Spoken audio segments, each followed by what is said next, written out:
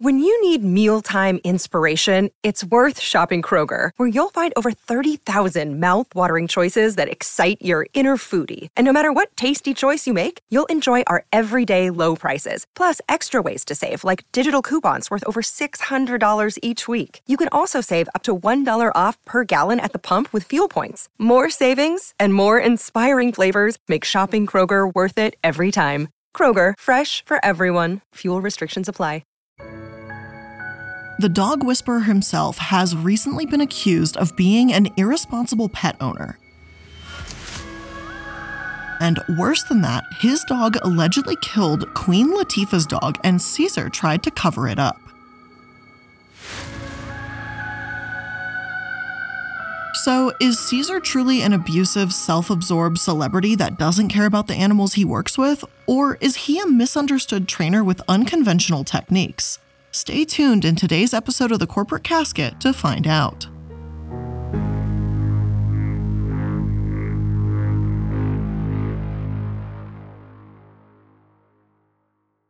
Hello and welcome back to The Corporate Casket, a series where bad businesses go to die. And today, we're not just talking about a corporation, but an individual behind that corporation, Cesar Millan, otherwise known as the Dog Whisperer. Today, we'll start by talking about how Cesar Millan got his start, then we'll get into his methods. And as a warning to anyone listening, animal abuse will be frequently discussed throughout the episode. So if that's not something you can handle today, or just generally know that this is going to be disturbing, please feel free to click away. For those of you still here, let's get into it. And fear comes because of the lack of knowledge. Okay, and that's why I have a show, because I came to a country that they love dogs, but they didn't know dogs. So my goal for the world is to make a knowledgeable dog lover world. Cesar Millan grew up in Sinaloa, Mexico, working with farm animals. From a young age, Cesar knew he wanted to be a dog trainer, but not just any dog trainer, but the best in the world. When he was 21, Cesar Millan came to the US by illegally crossing the border, something he's open and honest about during interviews, and he did legally become a citizen in 2009. Once across, Cesar took any job he could get before eventually landing a job as a dog groomer. Apparently, it was his zen-like demeanor, even with the most difficult of dogs, that caught the attention of actor Jada Pinkett. This opened up a world of celebrity dogs to Cesar, leading him to training celebrity Will Smith's dog in the 90s. Cesar opened up a dog psychology center in Los Angeles, and in 2002, the Dog Whisperer was pitched to National Geographic. His tactics are about rehabilitating dogs and training owners. And honestly, I agree with that sentiment. Owners need just as much training, if not more so, than dogs do. The show became a #1 hit on National Geographic, and Cesar became a pop culture icon watched by dog owners and non-owners alike every Friday night. It's said that National Geographic even signed him up for an unprecedented 35 more episodes fairly early on. Cesar had DVDs and books coming out. He was soaking up the limelight and finding massive success. His first book, Cesar's Way, became a bestseller, and as time went on, even more hit shows followed, such as Cesar Millan's Leader of the Pack, Cesar 911, and Cesar Millan's Dog Nation. He even had his own magazine as well, and joined forces with TV veterans Sid and Marty Krofft to make a Nick Jr. show, Mutt and Stuff. Of course, not everything was perfect behind closed doors. In 2010, Cesar lost most of his fortune in bad investments. His wife left him, and his pit bull passed away. However, Cesar was able to gain back his fortune, expand his show internationally, and write a new book, retaining his reputation as one of the most famous, if not the most famous, dog trainer in the world. Now, regardless if you love, hate, or feel indifferent about Cesar Millan in general, it's not hard to see why he's gained so much popularity in the first place. I watched an episode of Dog Whisperer in full featured on Nat Geo Wild's channel, and I have to admit, it was pretty entertaining. Granted, I am a dog lover to begin with, but who doesn't love seeing an adorable doggo go from being aggressive and scared to happy and loving? Of course, there are a few questionable moments, and I understand the disclaimer of don't try these techniques at home without consulting a professional before the episode, but the way Cesar talks about pack mentality and being the alpha throughout the show kind of rubbed me the wrong way. For example, there was one moment when Cesar was with two dogs in a family's garage. One was attempting to attack him while the other, a Rottweiler, was defending him. By Cesar's own admission, he used the Rottweiler to defend him, letting the second, smaller dog continue to be aggressive. He says that you have to understand the pack concept to see what he was doing, creating a 2-against-1 scenario. Watching the scene, it genuinely looked as if he was intimidating the smaller dog by towering them, blocking them, and eventually pinning them to the ground by the neck. Wouldn't this just make the smaller dog lash out? Couldn't this cause a dog fight? Even though I have my own dog, Casper, I'll admit I'm not a dog behavioral expert, not by any means. So with that in mind, let's get into Cesar's training techniques and why this may not be up to par, according to some of the experts in the field. So first of all, there is no alpha. David Meach, a scientist and wolf researcher, breaks down why this is. His website writes, "The concept of the alpha wolf is well ingrained in the popular wolf literature, at least partly because of my book, The Wolf: Ecology and Behavior of an Endangered Species. Written in 1968, published in 1970, republished in paperback in 1981. And currently still in print, despite my numerous pleas to the publisher to stop publishing it. Although most of the book's info is still accurate, much is outdated. We have learned more about wolves in the last 40 years than in all of previous history." One of the outdated pieces of information is the concept of the alpha wolf. Alpha implies competing with others and becoming top dog by winning a contest or battle. However, most wolves who lead packs achieve their position simply by mating and producing pups, which then became their pack. In other words, they are merely breeders or parents, and that's what we call them today: the breeding male, breeding female, or male parent, female parent, or the adult male or adult female.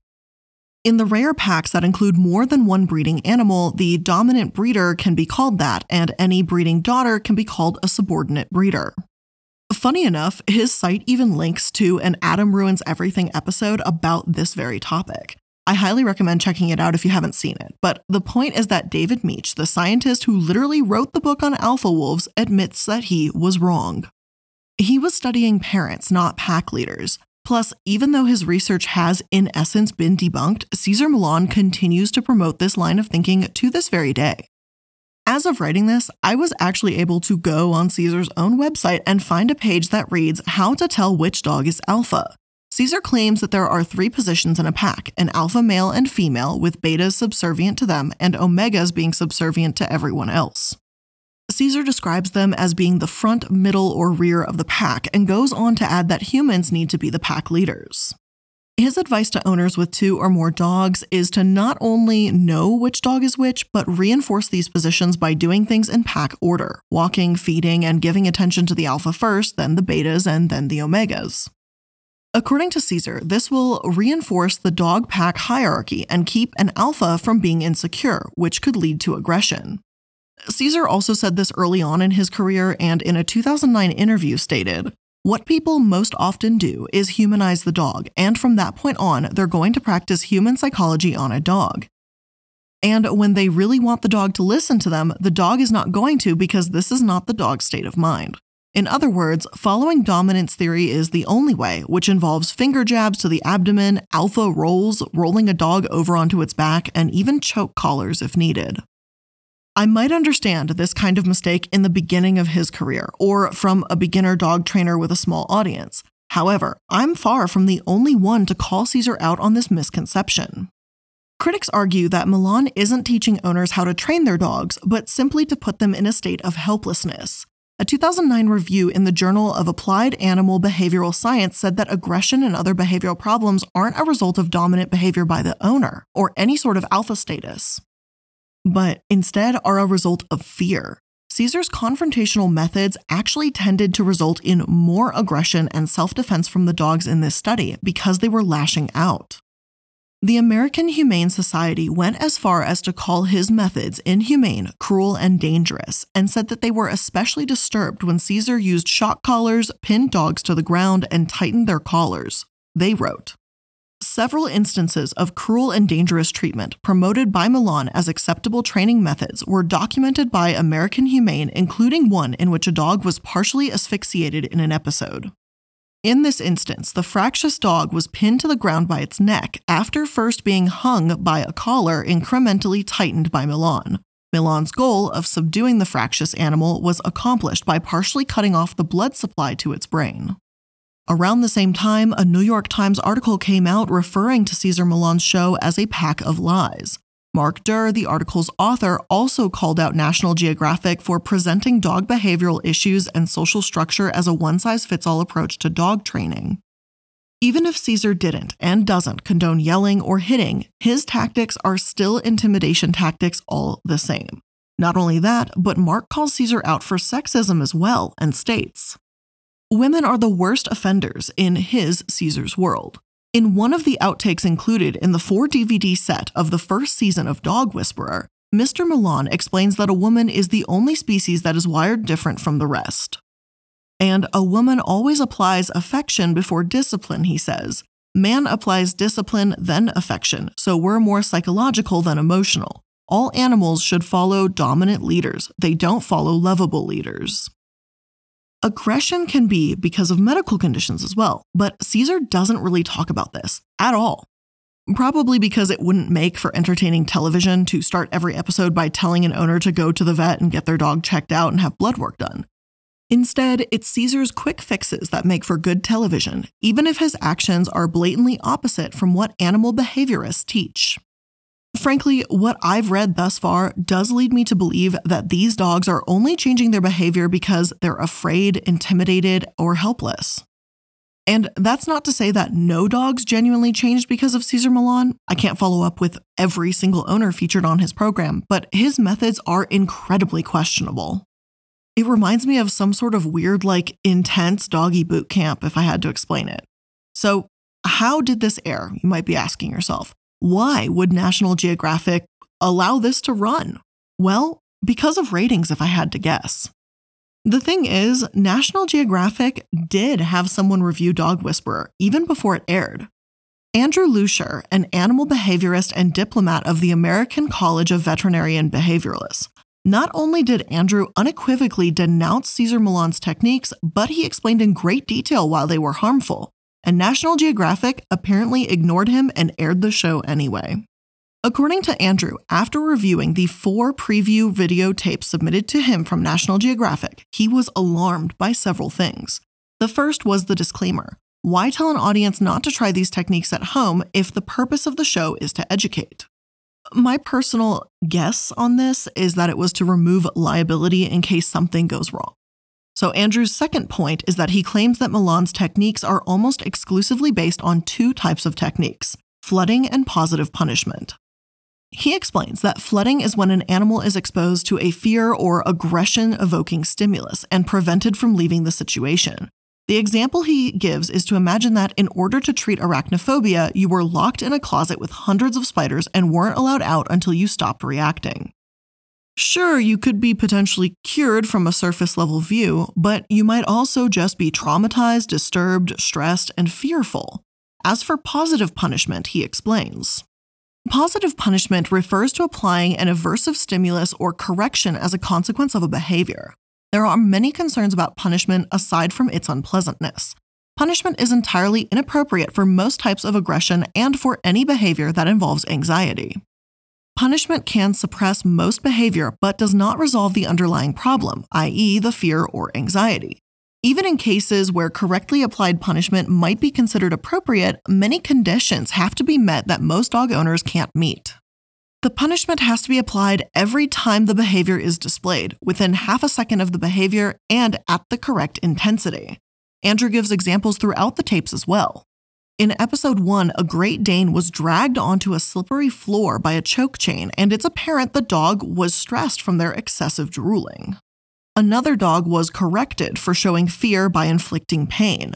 A third dog was treated for a compulsive disorder with a prong collar. Andrew adds, the dog's behavior could be compared to stereotypic rocking in a child. The method Millan used to approach this problem would be like hitting this severely disturbed child each time it rocks. I bet you could suppress rocking behavior, but certainly no one could suggest that the child was cured. It was this episode that Andrew said particularly disturbed him because compulsive disorder is a medical condition. To treat that with punishment is no treatment at all.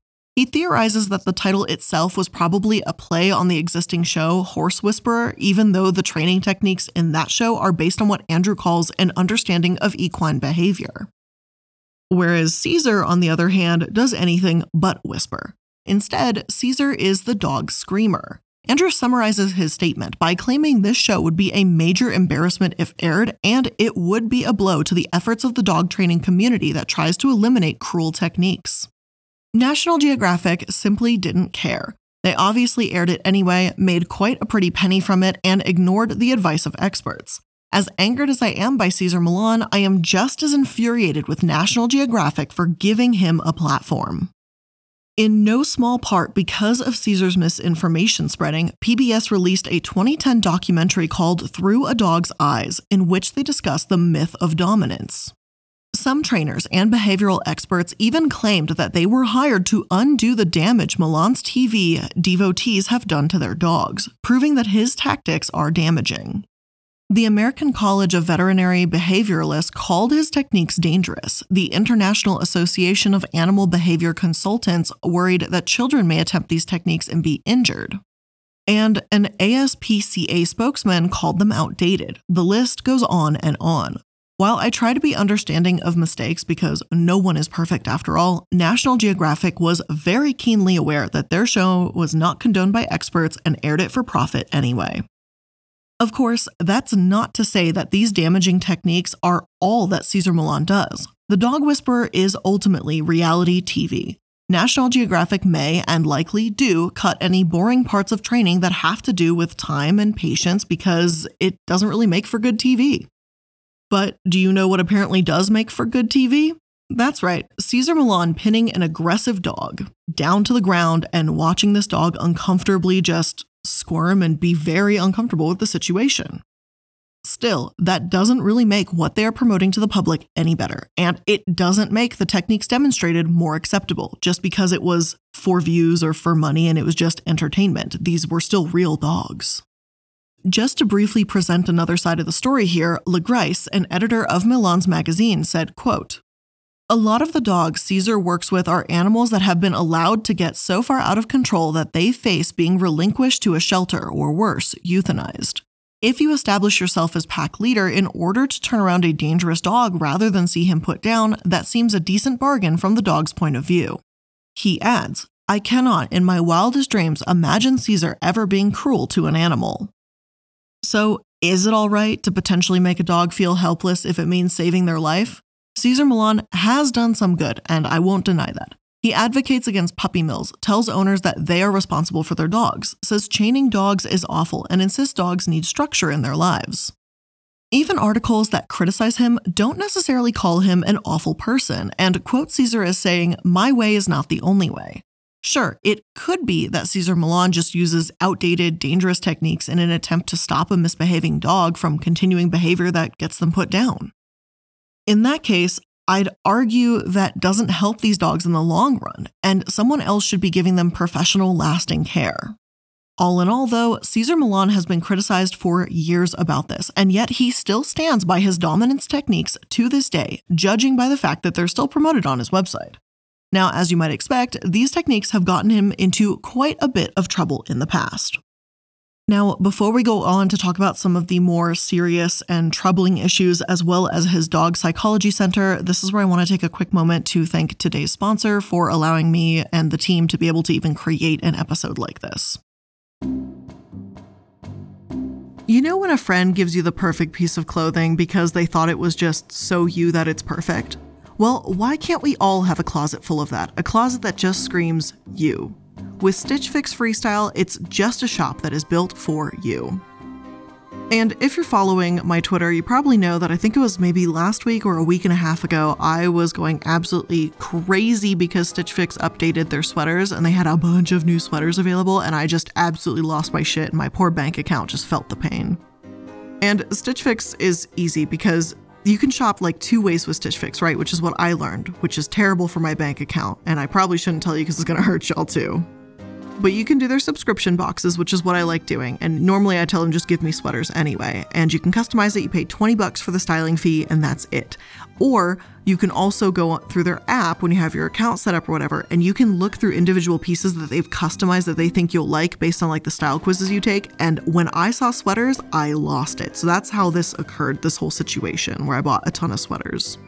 The point is, fall is here. If you're not into sweaters or you're only into it seasonally, now is the time. Get started today by filling out your style quiz at stitchfix.com/casket. That's stitchfix.com/casket to try Stitch Fix Freestyle. stitchfix.com/casket.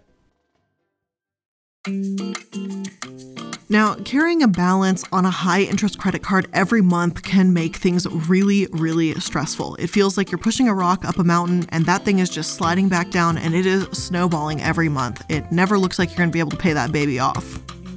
But thankfully, Upstart is here and it is the fast, easy way to pay off your old debt with a personal loan, and you can do it all online. Rather than looking at credit scores alone, Upstart offers other factors. They take a look at your income, current employment, and credit history to find a smarter loan rate for you. So if you have a bunch of credit cards or a bunch of debts and you just want to consolidate them into one easy payment, Upstart can definitely help with that. So if you want to find out how Upstart can lower your monthly payment today, make sure you go to upstart.com/casket. That's upstart.com/casket. Don't forget to use our URL to let them know we sent you. Loan amounts will be determined based on your credit, income, and certain other information provided in your loan application. Upstart.com/casket.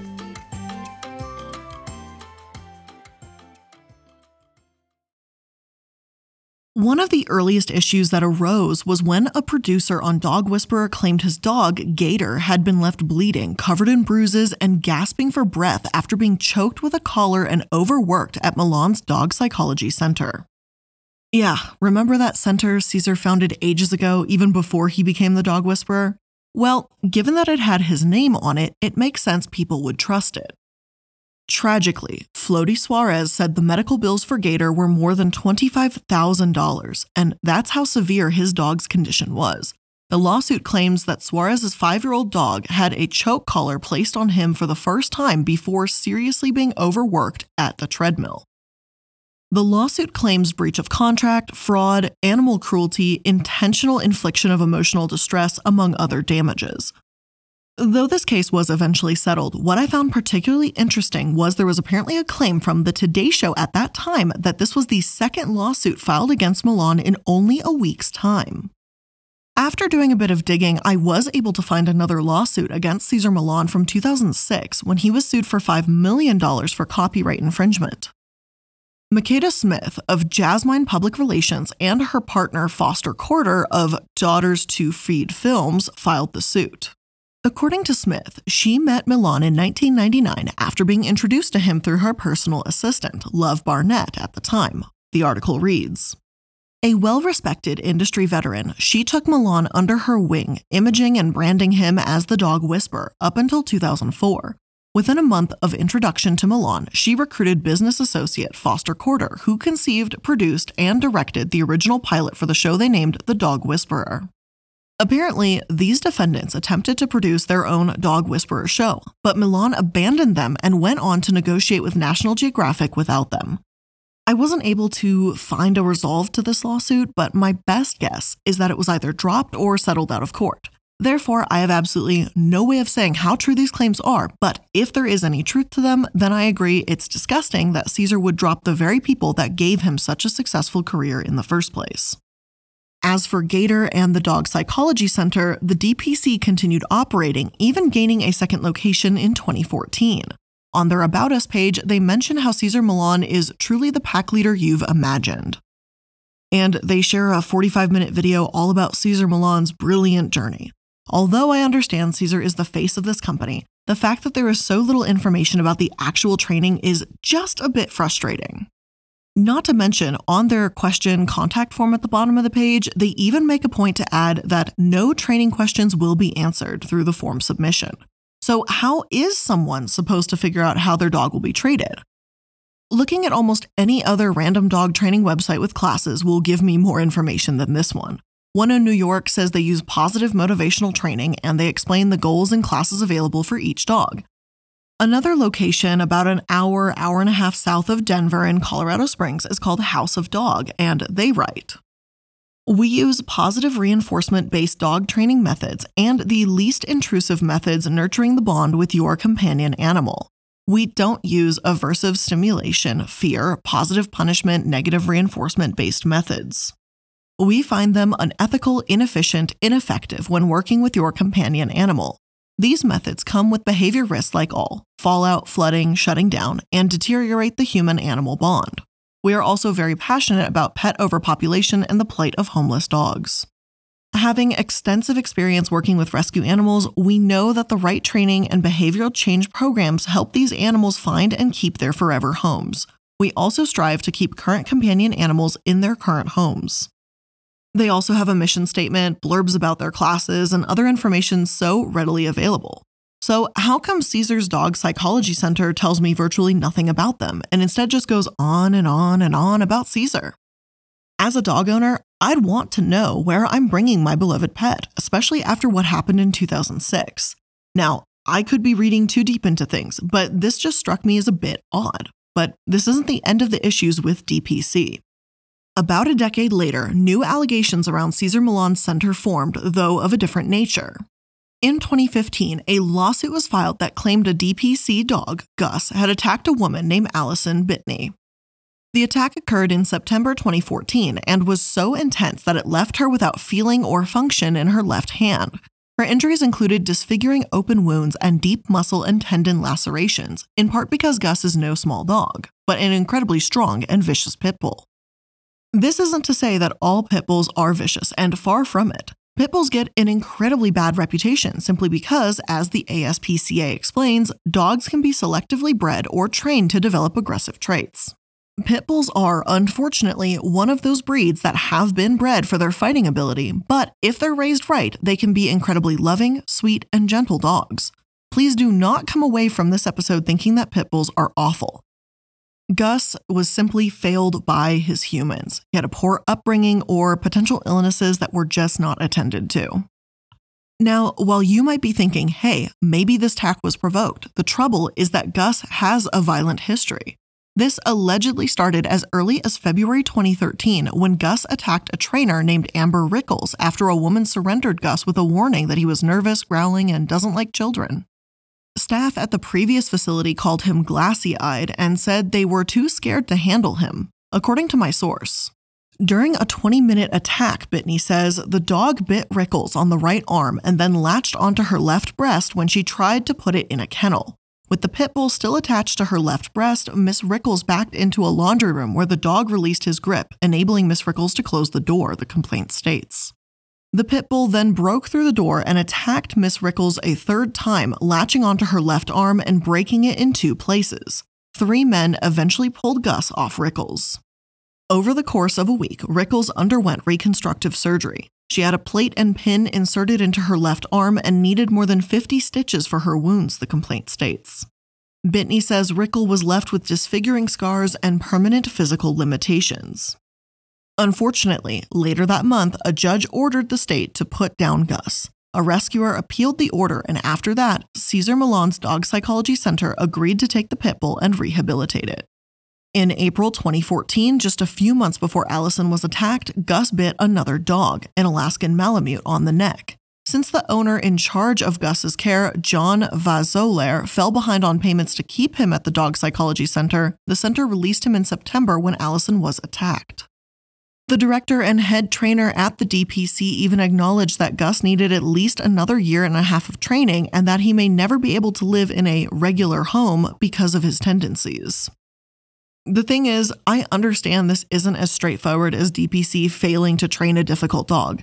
It's something that takes time, patience, and practice, and part of this is absolutely on John for allowing a guest around Gus when he's known to have these types of outbursts.